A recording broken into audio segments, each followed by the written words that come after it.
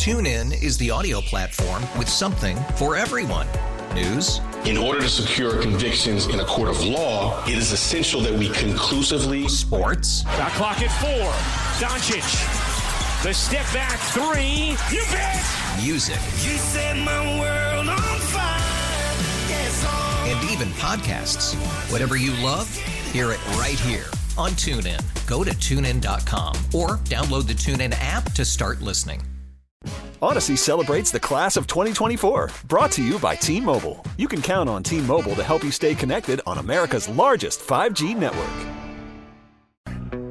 I'm placing a personal bounty on the head of Tim McCracken. He's the coach and chief punk on that Syracuse team. A bounty? Yeah. $100 of my own money for the first of my men that really nails that creep. It's Saturday Suckage on 670 The Score in Odyssey Station. Come on, you all know it. Reg Dunlop putting a bounty. You can't put a bounty on it. I just did. Tim Dr. Hook McCracken, coach and chief punk of that Syracuse team. Welcome and welcome back. That, of course, is from Slapshot. This, of course, is Steve Rosenbloom. Guest Hotline presented by Circus Sports Illinois. We welcome back to the show the man who wrote the book, The Making of Slapshot, Jonathan Jackson. Jonathan, thank you for joining me today. I appreciate it. Hey, thanks, Steve. I appreciate the call. Thank you. So the reason that particular clip was played was Dr. Hook, Tim McCracken, the actor who played him, Paul D'Amato, passed away. It was a sad day. It's a time of mourning, but we still get to celebrate Slapshot. But for those of us who, he had one of the most special faces. And I know that it was, and we look at that and we say, okay, there's a face, there's Dr. Hook and all that. But for you, it was a whole different deal. And I wanted you to share that with the class, the story, the connection, how the book got done. For sure. But before I get into that, the face that you mentioned, Ned Tannen, who was the head of Universal Studios and gave the green light to the picture, he told me that Paul D'Amato had the maddest face he'd ever seen, which I thought was a great quote. So I made sure it's in the book. But Paul was completely not like the character he played. He was a very, very warm and friendly person. I was privileged to call him a friend. And I met him in 2006 at a charity golf tournament, a Slapshot cast reunion / charity golf tournament near Toronto. And I was talking to the cast members. I originally had it in mind that I would write a magazine article about the movie because it's been my favorite movie since I was a kid. And talking to the various cast members who were there, I think there were 7 or 8 of them at the event. And the stories were just so fascinating and they were coming at me so fast that it occurred to me that I was probably going to have way too much material to put in a magazine article. So while speaking with Paul, and we were talking with this, and I said, has anybody ever written a book about Slapshot? And he said, no. And I said, well, maybe somebody should. And he smiled at me and he said, maybe somebody should. And I got what he was, what he was laying down. And so that's where it started. He gave me the idea, he gave me the inspiration, and my life changed at that moment. And I will forever be grateful to Paul D'Amato for that conversation. Jonathan Jackson is my guest. He wrote the book, The Making of Slapshot. I highly recommend it. I've read it several times. It's filled with joy and stories, and the line we have in one of the segments I do in the Cultural Zeitgeist is the call and response that hockey players have. If you walk by somebody, maybe he's got hockey sticks, maybe he's got a Chief jersey, it's always, who owned a Chief? Owns. Exactly right. That's what a friend of mine who played hockey was walking into a rink. Somebody's walking out and may have had a piece of Chiefs merch on him. And he said that, and he got that response. And I thought that was so wonderful. And I know that the goalie is a story that Denny Lemieux, who opens the movie, is wonderful, explaining icing happened, my arm go come up, the puck come down, bang, play stop, then start up. And that kind of writing he was a story. These guys aren't. I mean, I tell the Denny Lemieux story. Do you mean a Denny Lemieux story, or the actual hockey player that inspired Denny Lemieux? Yeah, that was. I think he was really the model for Denny Lemieux. Was hysterical. Yeah, the Johnstown Jets, who were the real life team that the Charlestown Chiefs were based on, had a goalie by the name of Louis Levasseur. He played briefly in the WHA for the Minnesota Fighting Saints. But before that, in Johnstown, he was the goalie who led the Jets to the 1975 North American Hockey League championship. And to put it kindly, he was a bit of a flake, as a lot of goalies often are. That's the stereotype, right? Yeah. I was told that at a team party, Louis dressed up in scuba diving gear and spent an inordinate amount of time, with a fishing pole and a lure trying to catch a bar of soap out of a fishbowl. That's like a goalie. Maybe one or too many, 100-mile-an-hour slap shots to the head. I don't know, or maybe he was born that way. I didn't get the chance to talk to him to see what was up with that, but he was very much a character. And Yvonne Barrett, who played Denny Lemieux in the movie, also a very warm, kind, friendly man. Probably nothing like that in real life. I don't think anybody could really be like that. I think Louis Levasseur was probably a one-of-a-kind goalie and human being. My guest is Jonathan Jackson. He wrote the book, The Making of Slapshot. It's filled with terrific stories. And as you talk about initially talking to cast members, who did you find either with the most information, the funniest, and who refused to talk to you? The only person who outright refused to talk to me was Nancy Dowd, the screenwriter. I tried to get a message to her through a couple of intermediaries, and she was quite blunt that she did not want to talk to me. There were other people that I simply couldn't track down. I would like to think that if I could have tracked them down, they would have said yes, but I couldn't, so that's just the way it went. Probably the biggest surprise that I got was Brad Sullivan, who played Mo Wanchuk, the deliciously lecherous Mo Wanchuk. Morris, you make me sick. Yeah. That's the guy. But he was a born-again Christian, very devout Christian, and the word that I had gotten was that he considered the movie blasphemous, and he did not want to talk about it. He wanted to forget that he'd ever done the movie. So I was quite surprised when I actually managed to get him, and it was actually near the end of his life, and he'd gotten philosophical about the movie, and he still thought it was blasphemous. but he'd come to a feeling of peace with it, I guess. And so he was willing to talk about it, and so it was quite a nice surprise to get him and to be able to talk with him about it. I think he kind of saw it for what it was. I think in the heat of the moment, he felt a little embarrassed about the things that he said and did, which came as a surprise to his fellow cast members, because things like the tongue wagging, the things that would come out of his mouth, apparently a lot of that, like, he just threw himself into. Like, when he committed to the part, he committed to the part. And so, and I remember Jennifer Warren, who played Reggie's estranged wife, Francine, she told me that, I think the quote, and it's in the book, was that he made himself the scummiest of scumbags. Yeah. But he threw himself right into it. He was committed to the part. Whatever misgivings he might have had during the filming, he obviously set them aside. And like I said, towards the end of his life, he did sort of come to terms with the role and how it was going to far outlive him, which it has.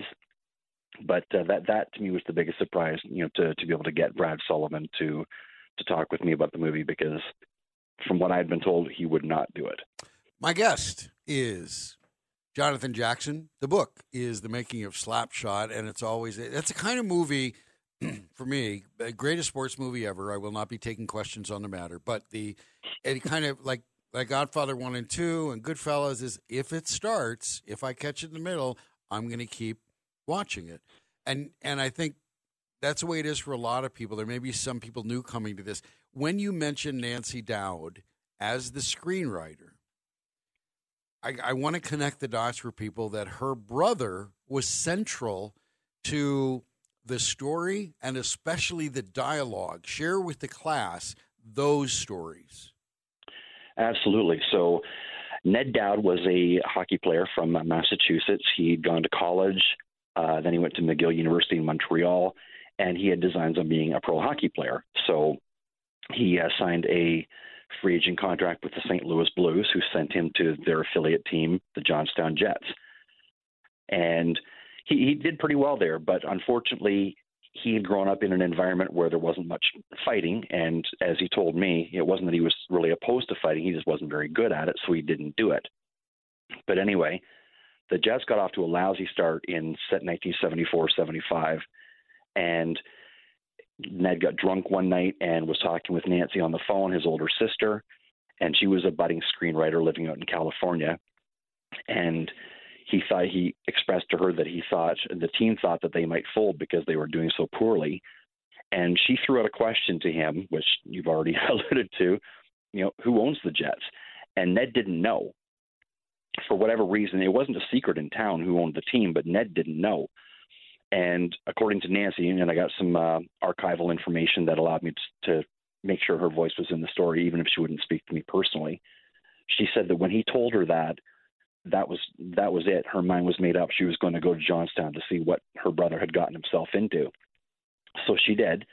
She met his team and was completely enthralled by the people she met and the things that she saw and heard.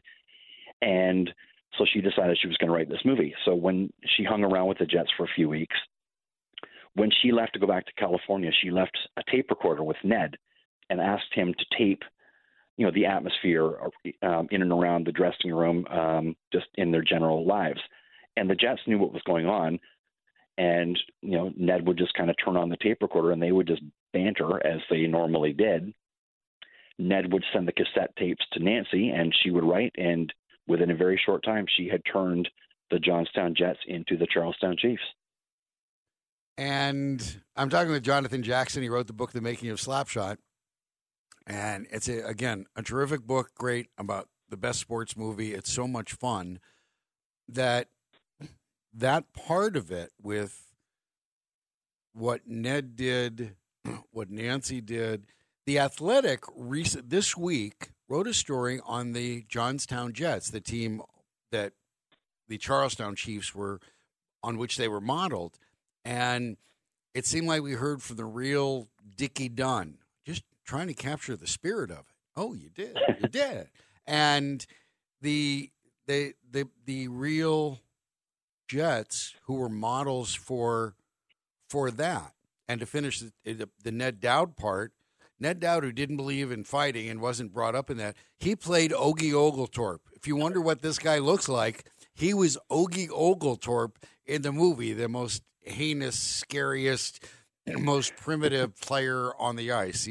And so the real people seemed, in reading your book and then pairing it again with the Athletic story, she changed a lot of names, just switched uniforms, and used a lot of real people in the movie. Am I right? I mean, I'm not sure what's made up and what's real life. You're absolutely right. And if you've ever had the chance to see a Johnstown Jets jersey from that era, it's the same as the Chiefs. All they did was take Jets off the front and put Chiefs in its place. It's and pretty much all of the uniforms in that movie, and they even got North American Hockey League players to be in the movie as extras. And so it was filmed like in the spring of 1976, like both during and after the NHL season. And most of the teams wore sweaters that were modeled after NAHL sweaters. So it was very much an in-joke for that league at that time. Now, the league didn't last very long. It came out. It was one of the offshoots of the old Eastern League. It started in 1973. It folded in 1977. So it wasn't around very long. And this movie is just basically like a picture postcard of what that league was and what it was like. The Syracuse Bulldogs, they wore the jersey of a team from Quebec called the Beauce Jarros. And anybody who knew the league, would recognize those sweaters instantly and would recognize the players instantly. A handful of Jets, namely the Hanson brothers, were able to play in the movie for the Chiefs and for other teams in the league. It was including Bruce Boudreau. He played for the Johnstown Jets, and he's very visible in the movie as well. Yes, he did his clowning act, and now he does his clowning act behind NHL benches in playoffs.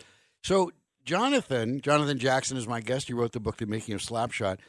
We have texters weighing in here. One from 309 said, and you go to the box and you feel much shame, and then you get free. You get free. Danny Lemieux, yeah. 312 texter. This lingo, it really is like our own secret handshake, isn't it? Yeah, it is. And a 312 texter asked the question, where did the idea for the foil come from? You mentioned the Hanson brothers putting on the foil, Coach. So the Hansons have denied that they wore foil on their hands, although Dick Roberge, who was the coach of the Jets and also played a referee in the movie, he's the referee who does the too much too soon line. That's Dick Roberge. He was the coach of the Jets. He said that they did wear foil, even though the Hansons denied it. Other people said the same. What Dave Hansen told me was that they would wear golf gloves. They would soak these leather golf gloves, leave them on the radiator to dry, and then slip them on before a game. But he said you had to drop your gloves and you had to fight on the first shift because your hands would sweat and that would soften the leather up again. But so the hard leather would create a rough exterior, better to its draw blood. Absolutely, and because they were wet and hardened, it was like basically like tape on a boxer's hands, and and he said that's what they would use. Although, again, as I say, Dick Roberge and other people say that they did, in fact, wear foil on their hands. I have to say that must be true because I can't imagine Nancy would have had the idea to just make that up out of thin air, especially since she had no hockey background to speak of. Somebody had to have worn foil on their hands, and so that's where we get putting on the foil every game. Before I let you go, mentioning the Hanson brothers, that Steve had gone through some tough times, and I knew he had a GoFundMe. He had tough times health-wise, and I know he had a GoFundMe set up. I don't know what the status of it is. Do you keep up with that? Do you know? I think his health is back. He had a cancer fight that he went through. His brother Jeff Carlson also had a cancer fight before that. They both came through. Steve then had a biking accident, I guess several months ago, and another setback. I think he's had some tough times, but he seems to be bouncing back, and he seems to be okay. I haven't spoken to him in quite a long time, but I think he's doing all right now. Well, we hear this weekend we believe Chris Chelios could have been a Charlestown Chief. He could chop. Absolutely. He could be a lumberjack with the best of them. He could have been that guy. Jonathan, absolutely. I appreciate your time. Always great talking Slapshot with the man who wrote the book, The Making of Slapshot. Thanks, Jonathan. Thank you, Steve. And if anybody is interested in a copy, they can visit my website, doublejmedia.ca. There's a link there to click to Amazon to buy the book. I just republished it last fall. It was out of print for many years, but republished it on my own, and it's available for any fans who want to get a copy. Excellent.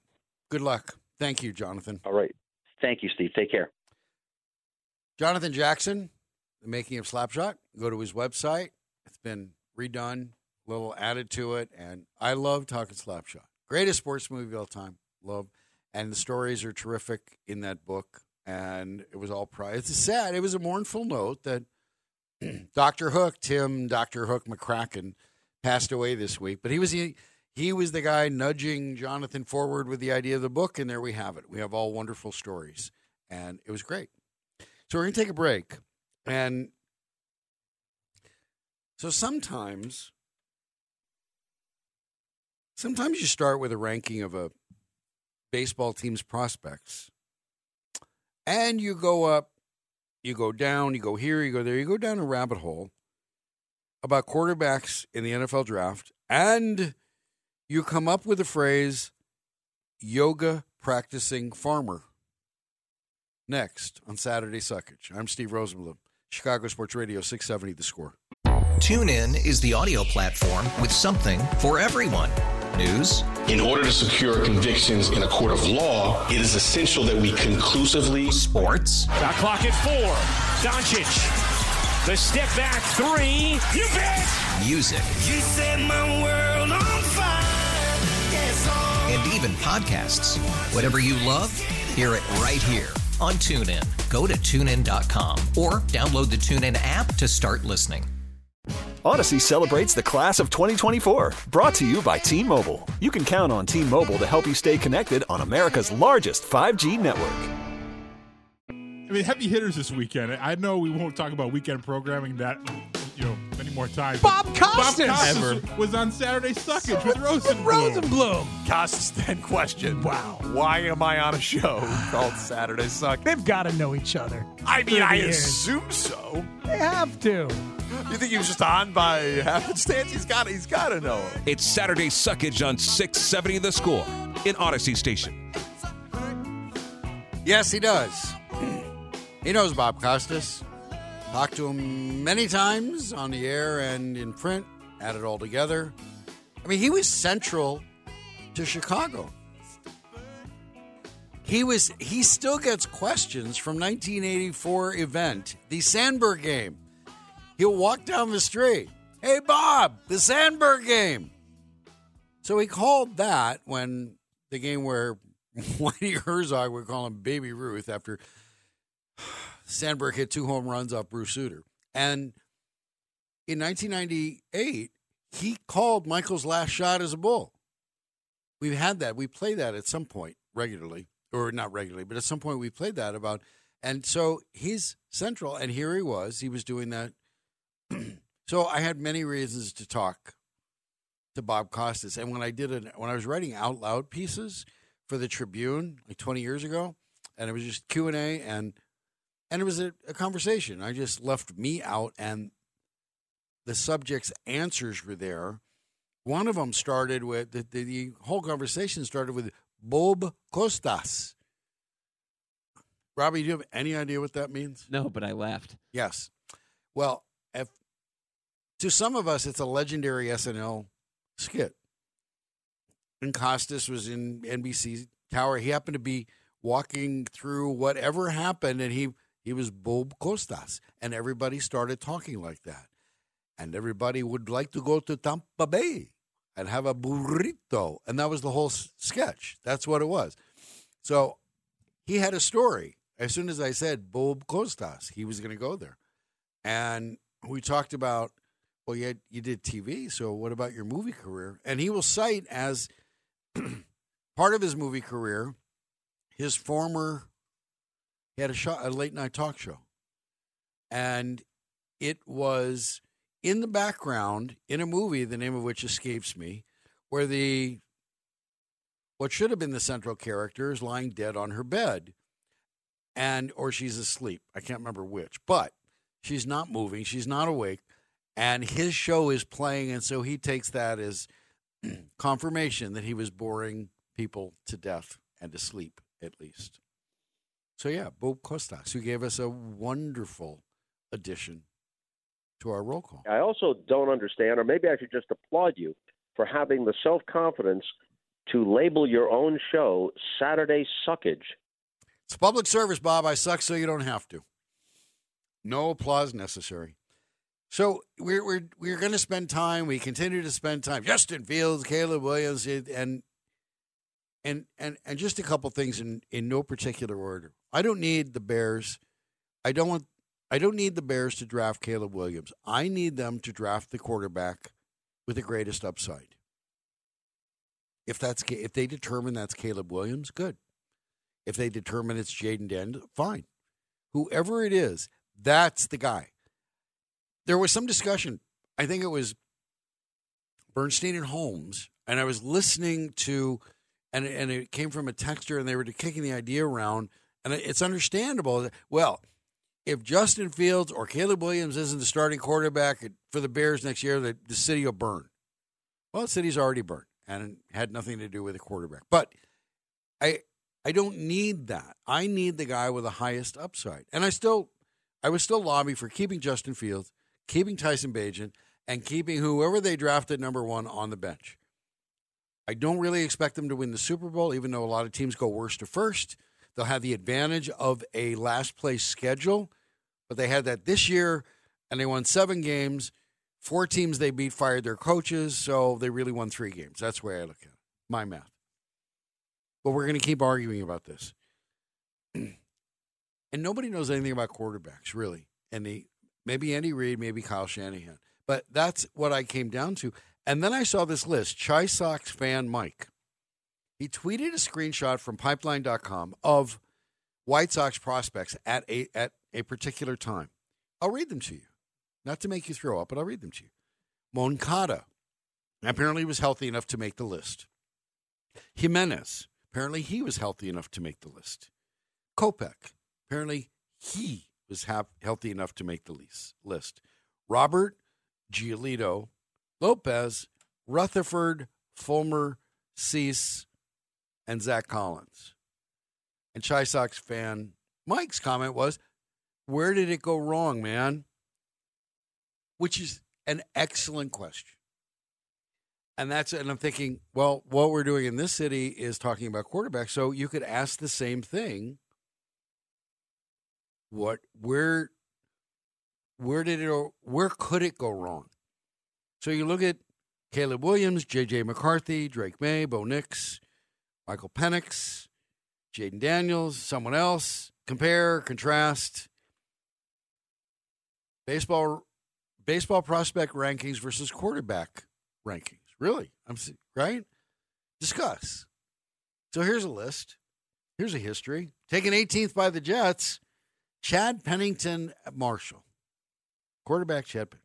Taken 65th by the 49ers. This is all the same draft. Giovanni Carmazzi of Hofstra. 65th, 49ers.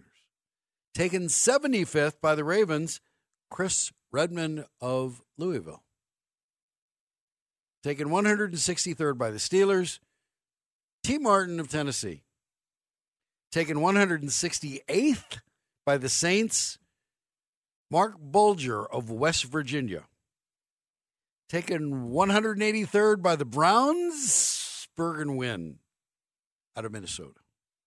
Taken 190th by the Patriots out of Michigan, yes, Tom Brady. The 6 quarterbacks taken before Brady started 191 games and threw 258 touchdowns. Brady won 268 games on his own, including 7 Super Bowls, threw 737 touchdowns, combining the regular season and playoffs. So Yahoo ran a piece on these quarterbacks, the 6 taken ahead of Tom Brady. These are always things you do, right? There'll be 2 taken ahead of Patrick Mahomes, and your Bears quarterback, Mr. Trubisky, will be one of them. But he's going to turn off all the TVs so he won't have to see any reports on this. But this is an extreme example about nobody knows nothing. That's what the Brady year is.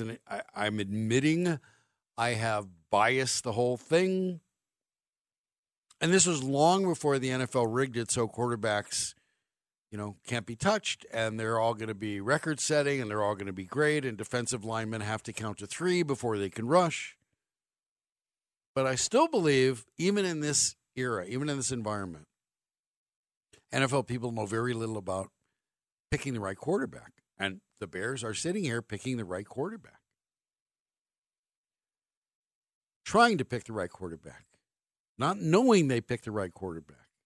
What kind of work do they have to do to get the right quarterback? Is Justin Fields the right quarterback? Doesn't look like it. I've seen enough to know I've seen too much. But Caleb Williams, he's smaller. He's like, okay, well, what do you project?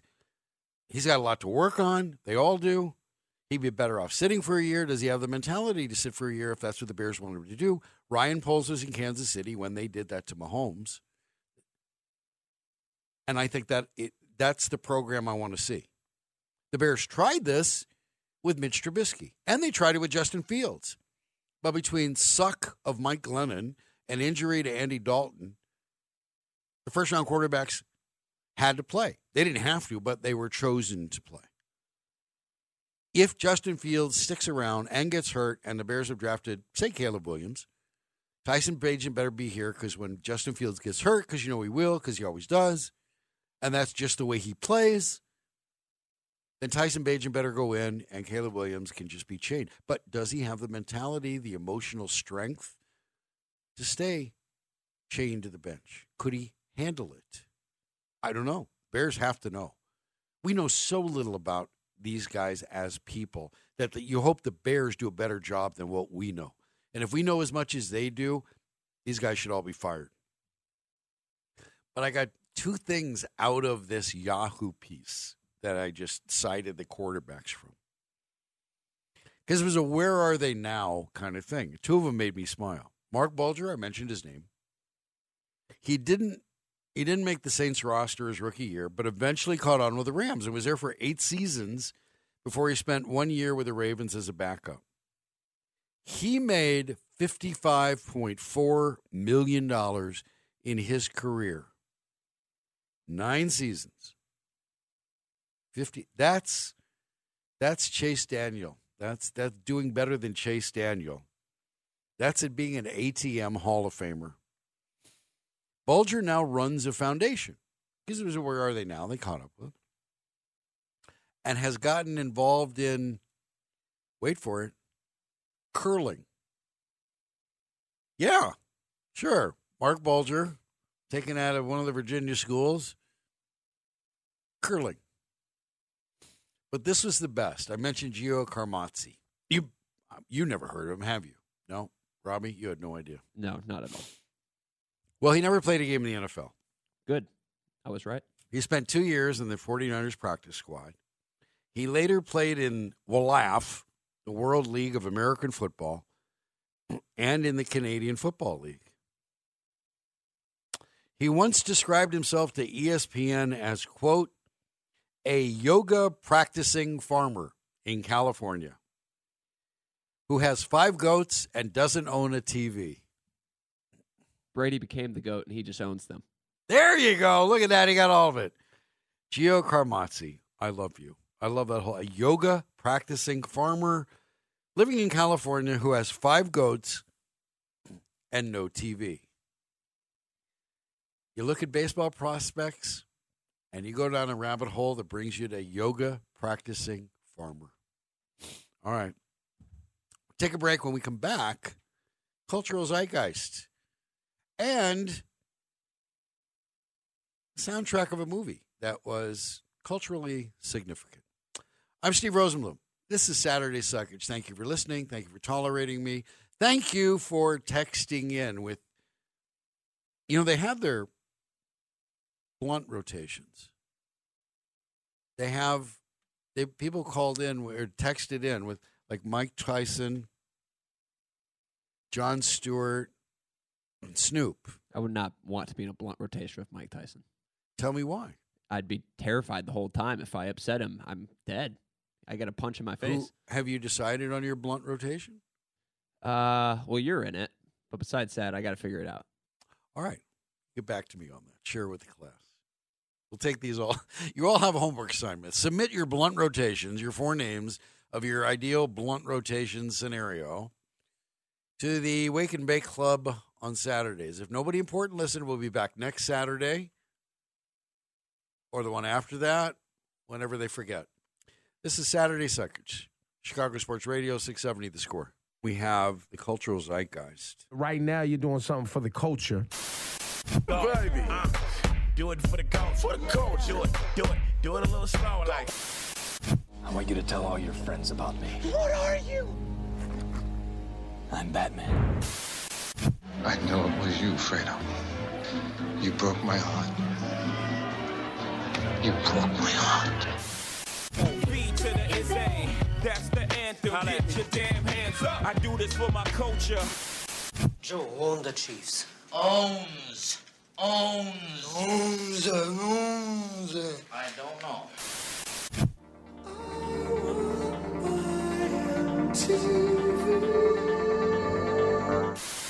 I think we've really penetrated the cultural zeitgeist.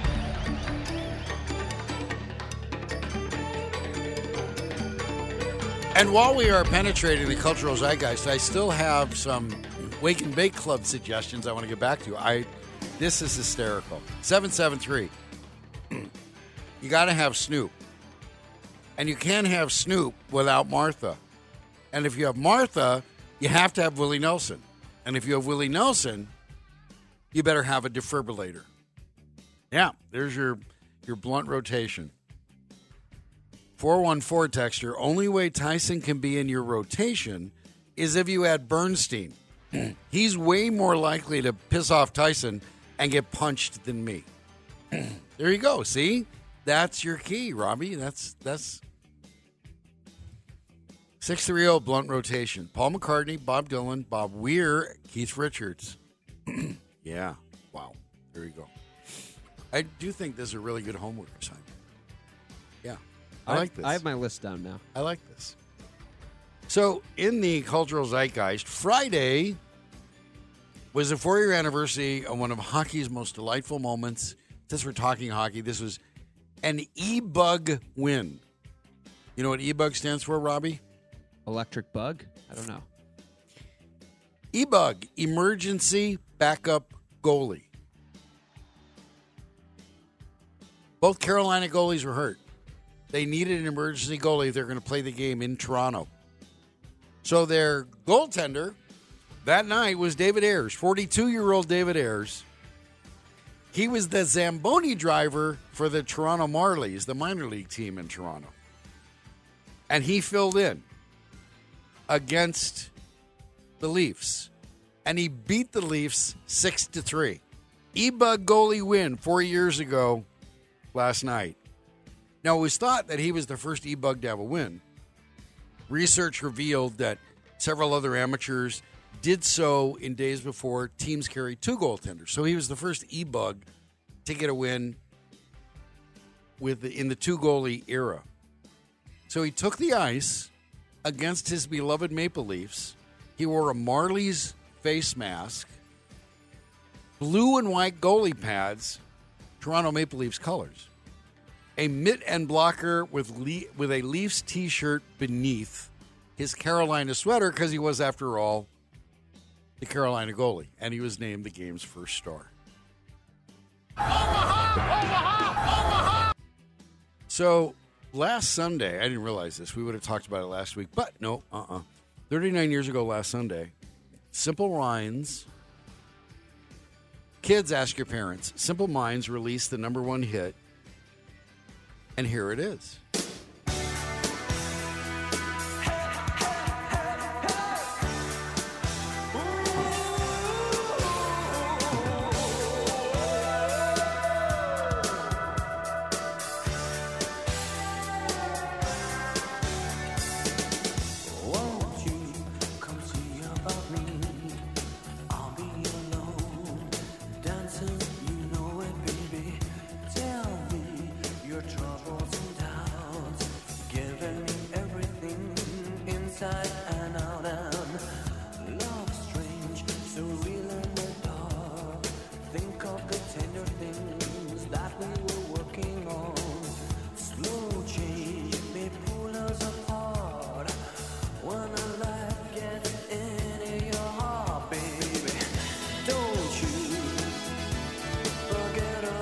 Yeah, it makes you feel like the Breakfast Club is just coming on, right? Simple Minds, 39 years ago released Don't You Forget About Me. Song was featured in the opening and closing scenes of the Breakfast Club. And the closing scene, right? You see the Breakfast Club, Robbie? Love that movie. All right. Tell me about the ending. Closing scene. Go. He raises his arms up. He left. Arm. John Bender. The iconic pose. Fist into the air. I think he's still serving in Saturday school. You mess with a bull, you get the horn, mister. So, I mean, he got that iconic pose, and he got to kiss Molly Ringwald. It's a good night. That's a win. It's a good movie's work. Yeah. So if you have a self-addressed stamped envelope and you send it to a particular Colorado address, you can get a teaspoon of sourdough starter that has been kept going continuously since What would you guess, Robbie? Do you know this thing about sourdough starters? I do not. So you make sourdough bread, you need a starter. That's what it's called. It's a starter. And then you get a little of it, and then you make your sourdough out of that. And the starter is there, and it's always there. And it seems regenerative, but you need your sourdough starter. And they apparently stick around for a while. And you can get a teaspoon of this sourdough starter if you send a stamped envelope to this Colorado address. I'll give you in a minute. Do you know how long this has been going on, this sourdough starter? I'm going to say 50 years. I'm not sure. Since 1847. That's more than 50. Yep. It's good. Look at you counting. Look at you. You don't suck when it comes to counting.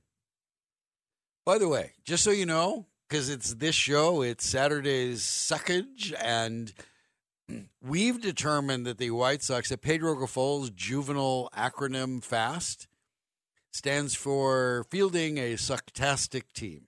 Could be fielding a sucktacular team, your choice. That's FAST. Saturday Suckage, sponsored by the Chicago White Sox. Yeah.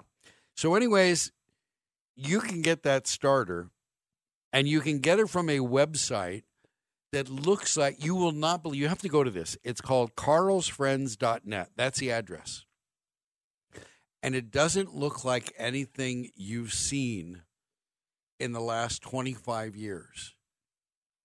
Seriously, this is one of the, talk about going old school. carlsfriends.net, and you can see what websites used to look like. And you can get a teaspoon of sourdough starter. So I started this a couple months ago. People got angry. So yeah, let's keep it going. Time for the 14th greatest riff in rock history.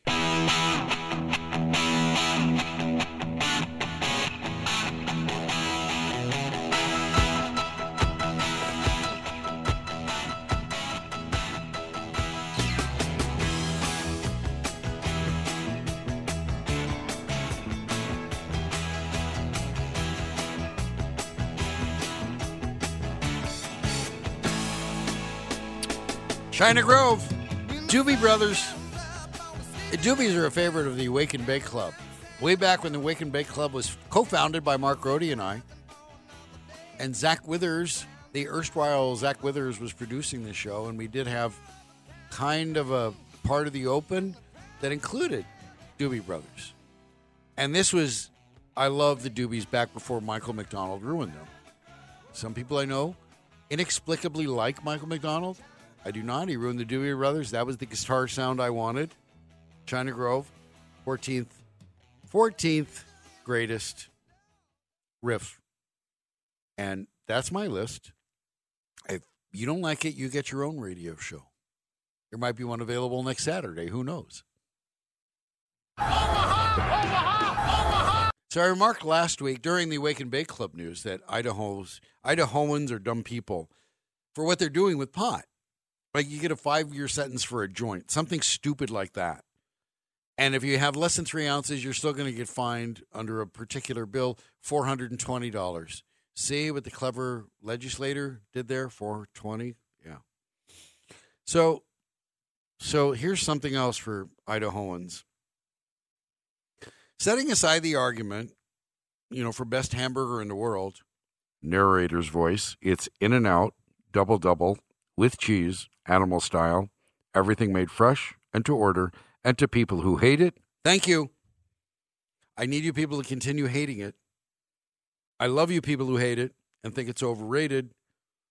Avoid it. Tell people it's overrated because it helped keep the lines down. But that's not what happened in Idaho.